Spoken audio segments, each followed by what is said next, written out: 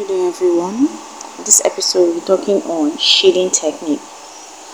Shading is a method that is used by artists. It can also be used by a non-artist to give form, solidity and depth to a figure. It can also be said to be a way of making a part of a drawing darker with a mass of color or with pencil lines to give an effect of light and shade. Now, there are various types of shading techniques, which are hatching, cross-hatching, pointillism, blurring, or rubbing.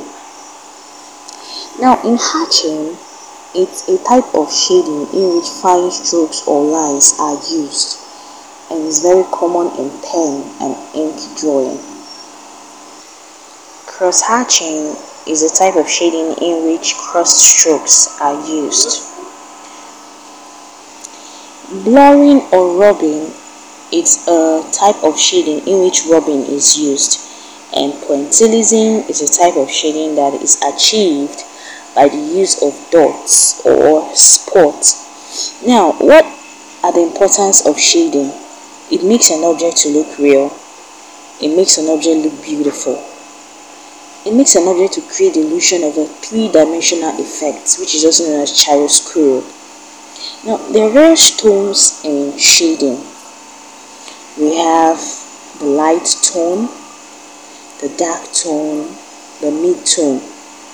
Now, this light tone is used to indicate the side that has light, from the word light tone.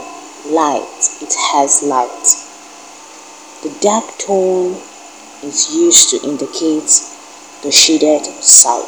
Now, if you check some artistic works, you notice that in some artistic work, there are drawings that you see, there are parts that will be shaded, and there are also some parts that will have a light tone on it. There are also some parts that will have a light shade. So all these things are what we call tones in shading, and these tones in shading actually make such works look beautiful. And most of these shaded works makes them look real. Okay, thank you for listening.